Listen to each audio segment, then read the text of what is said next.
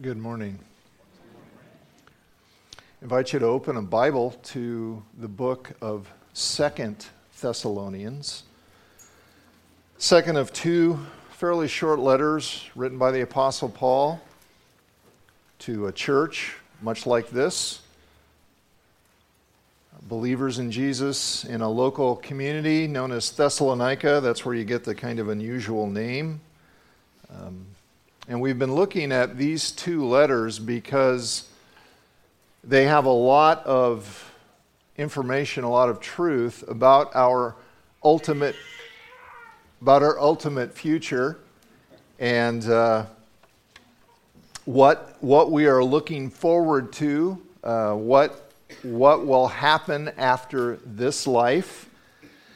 And this message is the second half of one we started last time, talking about this day in the future that's coming, this future day when Jesus will return as he promised, and he's going to put an end to all evil, going to carry out God's perfect justice for all wrongdoing. And this is what the Bible refers to as the wrath to come. We see that expression in 1 Thessalonians chapter 1, verse 10, saying that we who believe in Jesus, we're waiting for God's Son from heaven, whom he raised from the dead, Jesus who delivers us from the wrath to come. And wrath is God's unwavering, uncompromising hostility toward all evil, his determination to put an ultimate end to it. And when Jesus returns, the very sobering truth is that anyone who has not turned from their sin, anyone who has not obtained the deliverance or received the deliverance that Jesus obtained for us through his death on the cross, anyone who has not repented and turned to him will experience his judgment. And I mentioned last time this reality, this sobering reality about this coming wrath. If we're believers in Jesus, this truth is meant to be both very uncomfortable and comforting. And it just depends on our situation. If, for example, we are too comfortable in the sense that we are tempted to be apathetic, lazy, disengaged in the things of God, then this truth of his coming wrath is meant to provoke us, to stir us up, to take sin seriously and fight it in our lives because God hates it, and to rely more and more on Jesus because he alone can deliver us from sin, and to engage in the mission he gave us, to take this good news of his deliverance to the whole world, like Paul and Diana Mayhew are doing in Chinese culture. So it's meant to provoke us when we're tempted to be disengaged, lazy.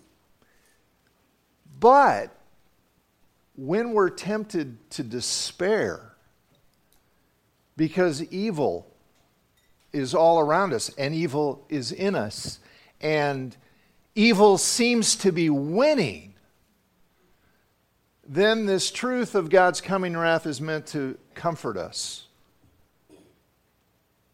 Because the day is coming when God's justice will have the last word. Evil will not. Evil will be no more. That's the comforting side of God's wrath.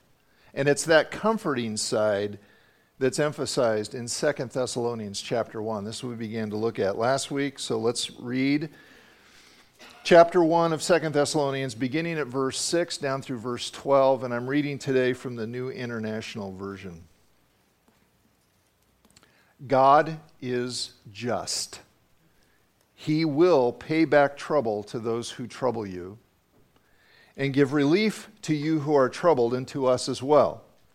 This will happen when the Lord Jesus is revealed from heaven in blazing fire with his powerful angels, the angels of his might. He will punish those who do not know God and do not obey the gospel of our Lord Jesus. They will be punished with everlasting destruction, everlasting ruin, shut out from the presence of the Lord and from the majesty of his power. On the day he comes to be glorified in his holy people and to be marveled at among all those who have believed. This includes you because you believed our testimony to you.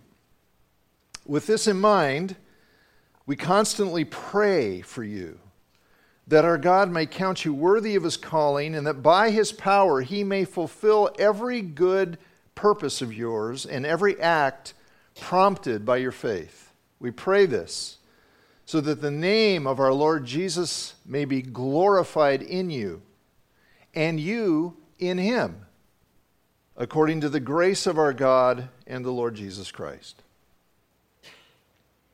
There are at least two comforting truths here about this coming wrath.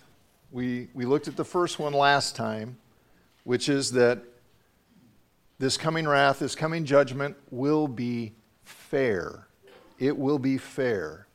We often struggle with the thought of God condemning anyone because we worry that it's unfair, that eternal judgment, eternal condemnation sounds to us just way too severe.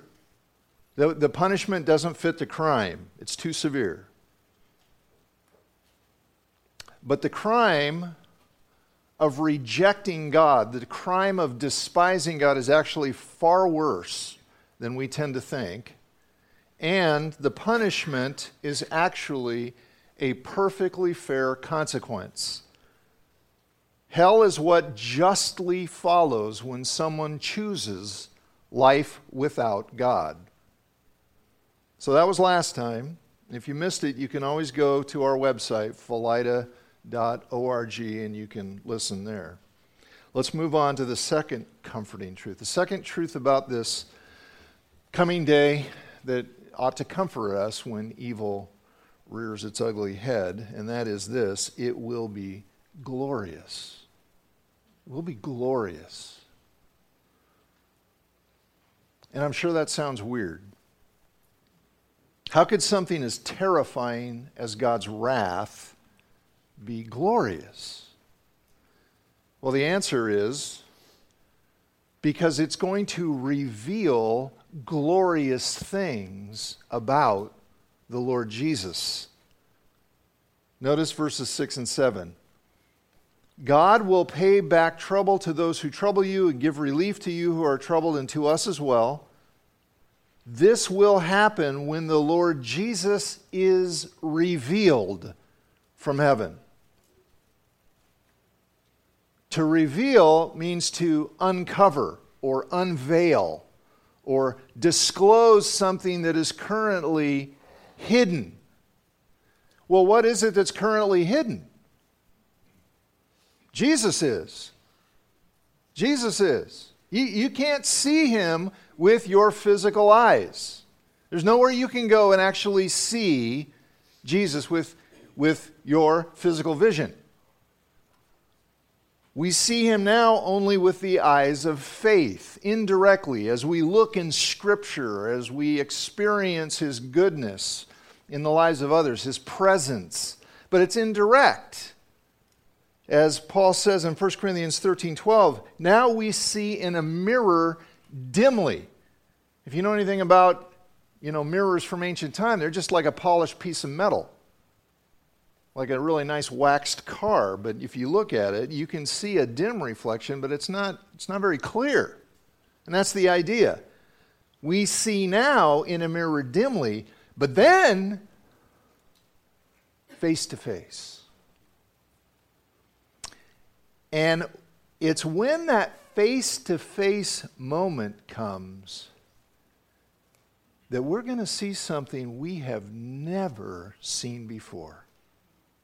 The unveiled majesty of Jesus.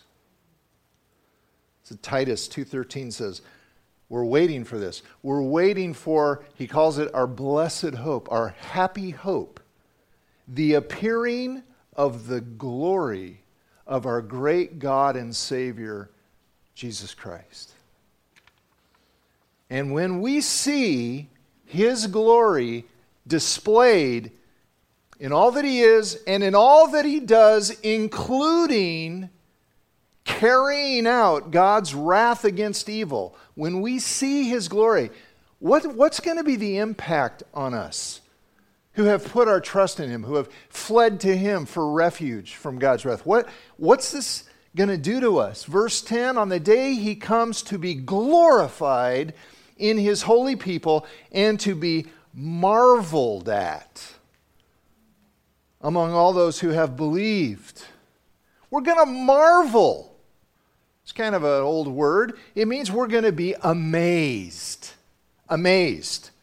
astounded, astonished, overwhelmed with feelings of awe and wonder. It's just going to blow us away.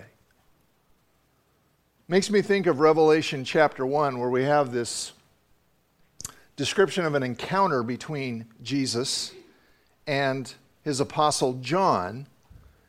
And John was one of Christ's 12 apostles who during Christ's earthly ministry was probably, well, he was one of the closest, if not the closest to Jesus. And in Revelation 1, this is many years later now, John is given a vision of Jesus in his glorified state. His majesty no longer veiled. And John writes in verse 17, when I saw him, I fell at his feet as though dead. Completely overwhelmed by just a glimpse of his glory.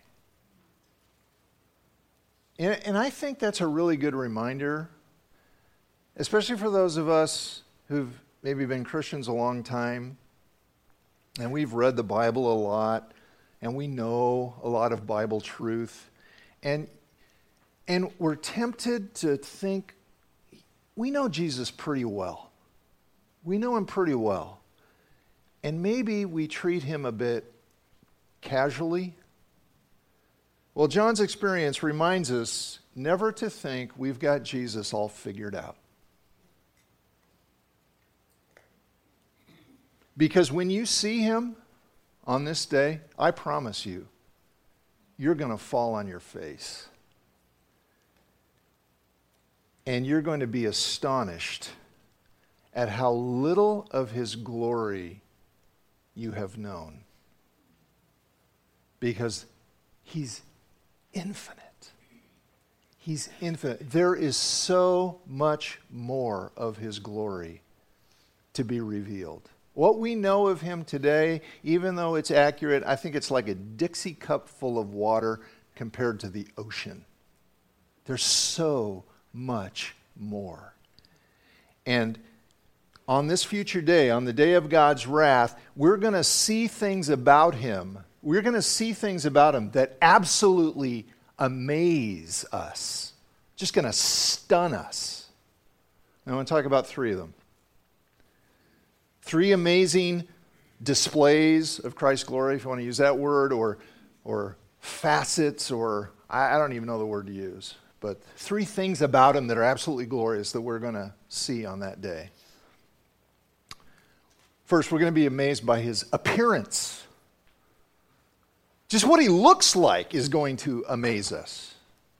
It says in verse 7, when the Lord Jesus is revealed from heaven in blazing fire with his powerful angels. Blazing fire, literally flame of fire. And fire is used throughout the Bible to describe God's appearance when he appears to people, when he makes himself known.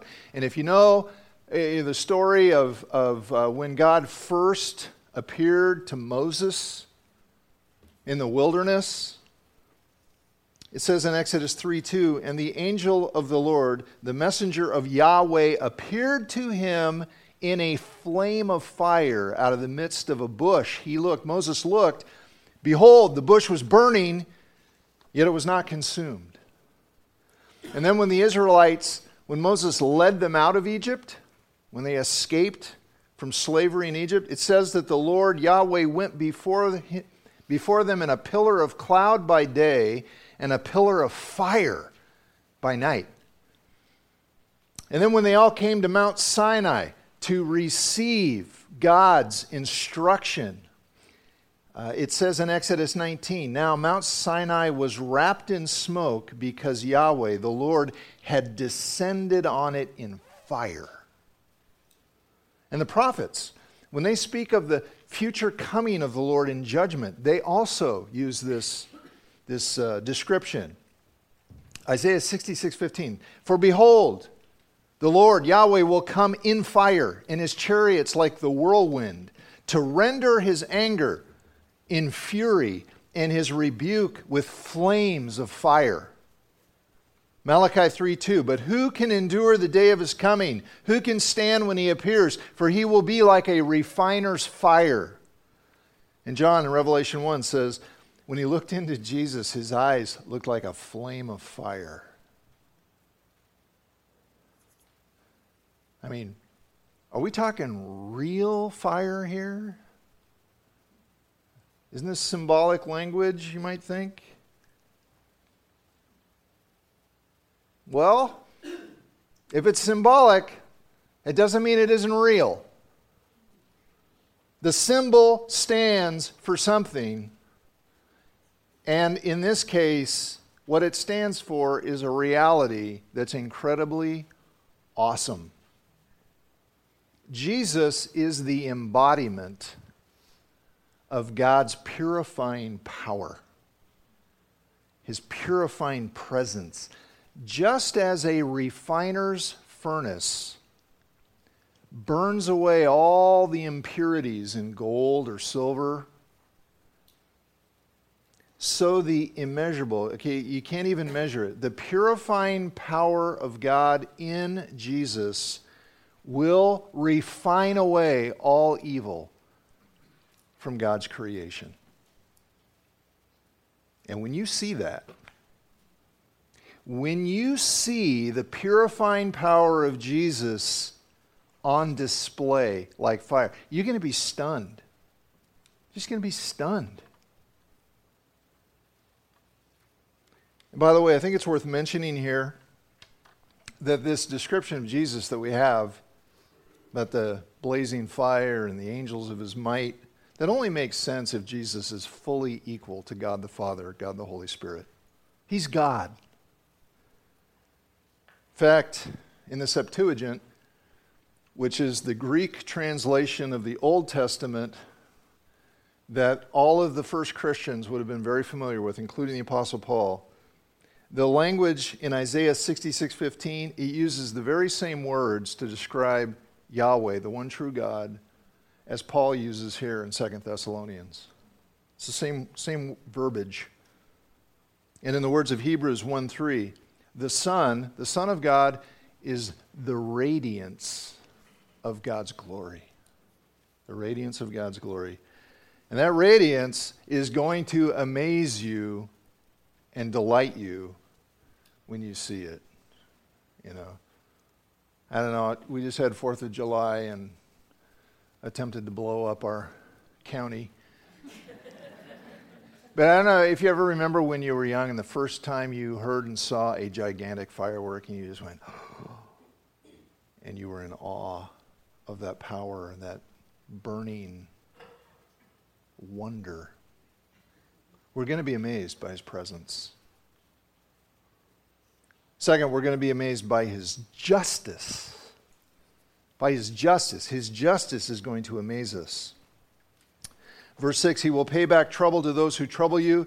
He will give relief to you who are troubled and to us as well. Verse 8, Jesus will punish those who do not know God. Remember, we talked about this last time. This is not the ignorance of innocence. Oh, I just didn't know better. This is a culpable ignorance. I should have known, but I chose not to. To punish those who do not know God and do not obey the gospel. Jesus comes to execute justice, to right every wrong, to remedy every injustice that's ever been committed. And you know, that's something we long for, don't we? We long for that because we hate injustice. Well, sometimes we do. Let's face it, we can be pretty inconsistent. Can't we? I mean, there are some injustices that really bother us. And then other injustices, not so much. True justice is a rare thing in our world. And because our fallen human hearts are inclined to lean on our own understanding instead of trusting in the Lord with all our heart, we talked about this last time. We fret, we worry over this thought of this coming day of judgment and wrath, as if somehow somebody might not get treated fairly, especially if it's somebody we know and love. And we can fret about that. But as we looked at last time, our fears for this are completely unjustified, completely misplaced. As I mentioned previously, this passage is full of words that emphasize that God's judgment is always right. It's always fair. It's always just. In fact, we get the very meaning of justice from Him. If God did not exist, there wouldn't even be such a thing as justice. It's His nature to do what is right, to do what's just. He can't do otherwise, and so there is absolutely zero chance that Jesus is going to get it wrong, that He'll do anything unjust. In fact, the exact opposite is true.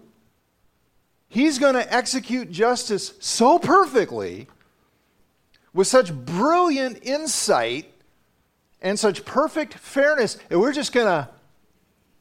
going to marvel. We're just going to go, wow.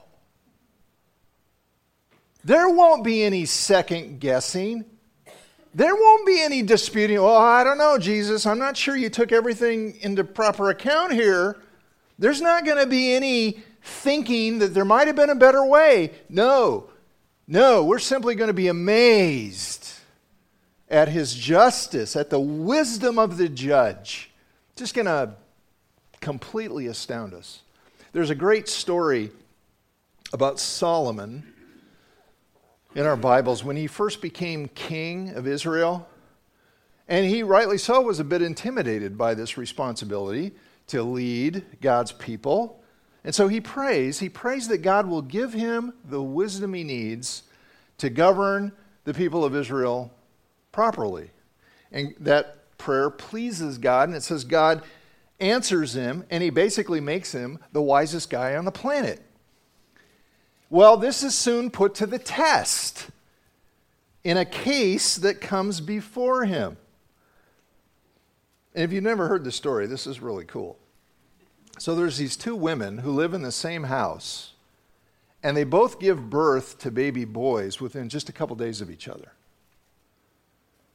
And then one of the babies dies in the night, and when his mother realizes what's happened, she switches babies with the other mom. And so the other mom wakes up in the morning and her baby's dead, but then she realizes it's not her baby. She figures out what's happened. You can imagine how well this went over. So this eventually comes before Solomon, and he's got to, both moms are claiming that the living boy is theirs. There's no one else who lives with them who can verify the truth, which one's telling the truth. And Solomon's got to decide. Now, if you don't know the story, just put yourself in that place. So Solomon says, hey, I know, one of you guards, take your sword and cut the child in two and we'll give half to each mother. That's fair.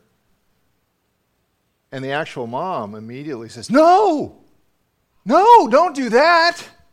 No, just give him to her. That's okay. Just please don't harm him. Which is how Solomon figured out that she was his mother. And this is how the story ends. 1 Kings 3:28. Listen. And all Israel heard of the judgment that the king had rendered, and they stood in awe of the king, because they perceived that the wisdom of God was in him to do justice. That's what it's going to be like with King Jesus.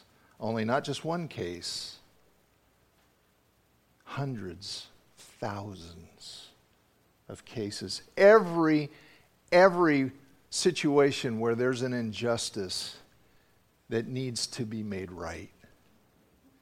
And we're going to stand in awe of his justice. Going to be amazed. One more. We will be amazed by his grace. You had to know this was coming. You had to know. Amazing grace. But you know what? This is one of those things that we can just start taking for granted. We sing about it all the time. We talk about it all the time. You know? Yeah, God's gracious. Verse 12. So that the name of our Lord Jesus may be glorified in you. Look at this. That Jesus may be glorified in you, and you in him, in accordance with the grace of our God and the Lord Jesus Christ. And what is that grace? Notice, it's not simply that we escape wrath. It's that we share in his glory. That is astounding. Chapter 2, verse 14. To this he called you through our gospel so that you may obtain the glory of our Lord Jesus Christ. Back in 1 Thessalonians 5, God has not destined us for wrath, but to obtain salvation through our Lord Jesus Christ, who died for us,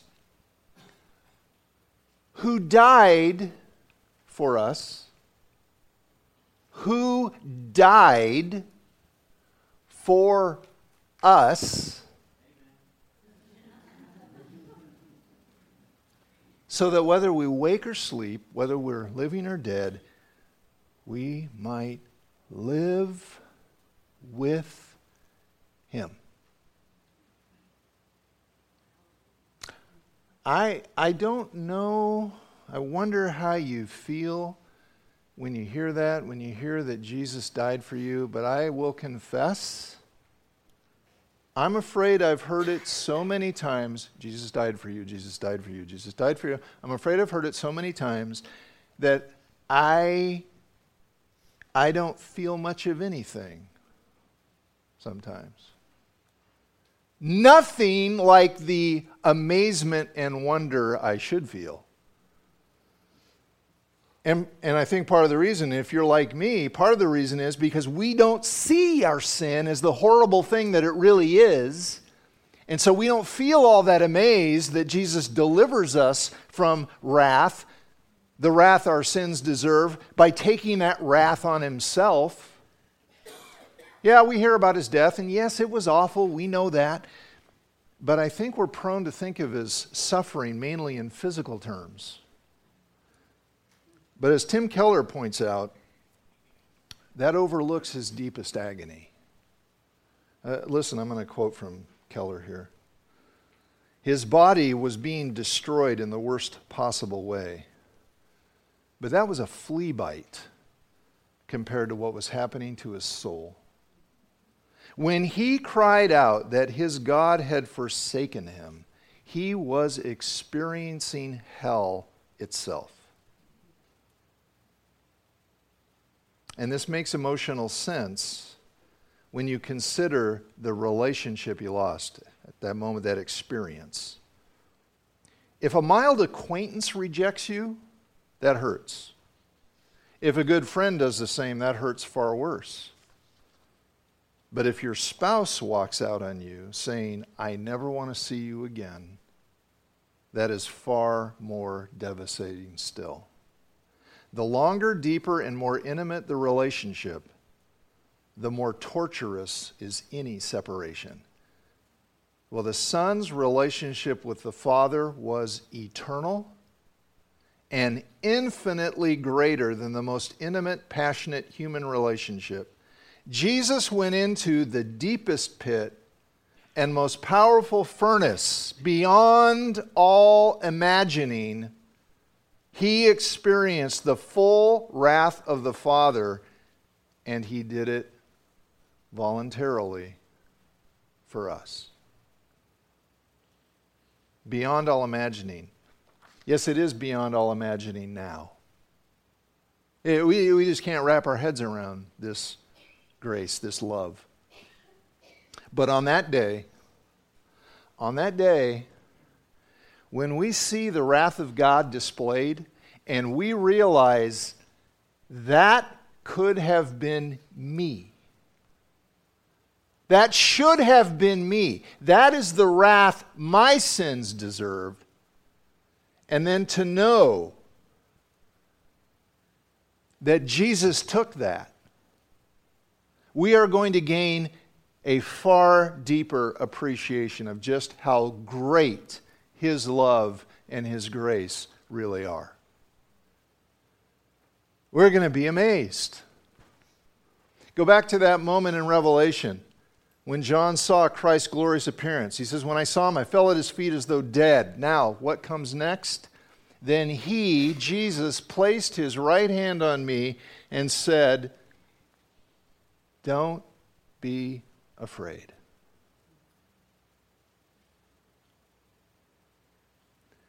When this day comes and you see Christ's glory unveiled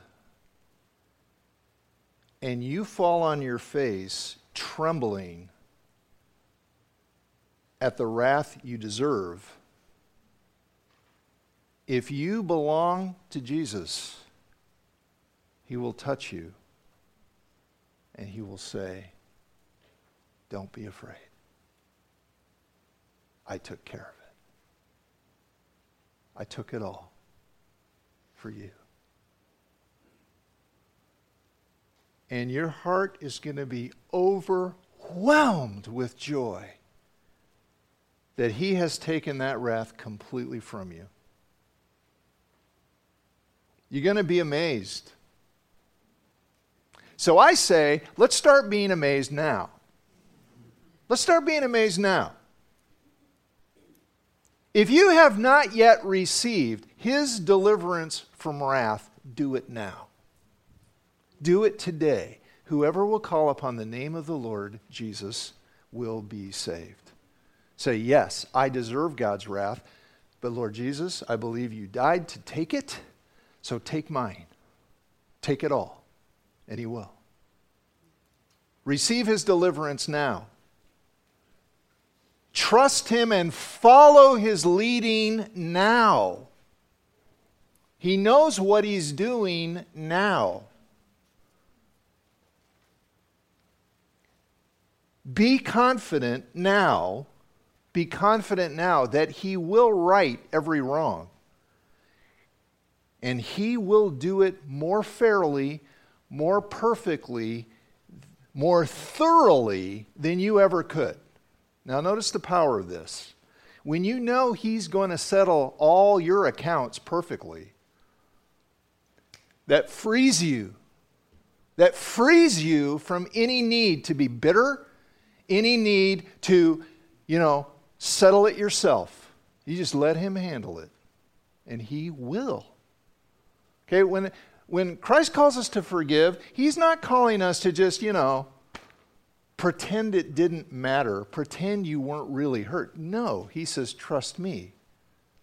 I will take care of it." And every sin, every injustice will be taken care of. It will be accounted for on the cross where Jesus took the wrath of those who trust Him, or it will be accounted for in hell. You don't have to do it. I don't have to do it. So be confident now. and worship Jesus now for the glory you have seen. For the glory you have seen.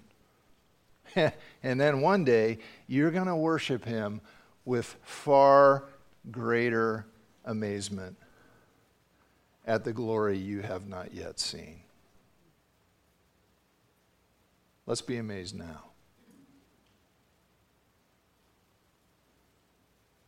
Will you pray with me?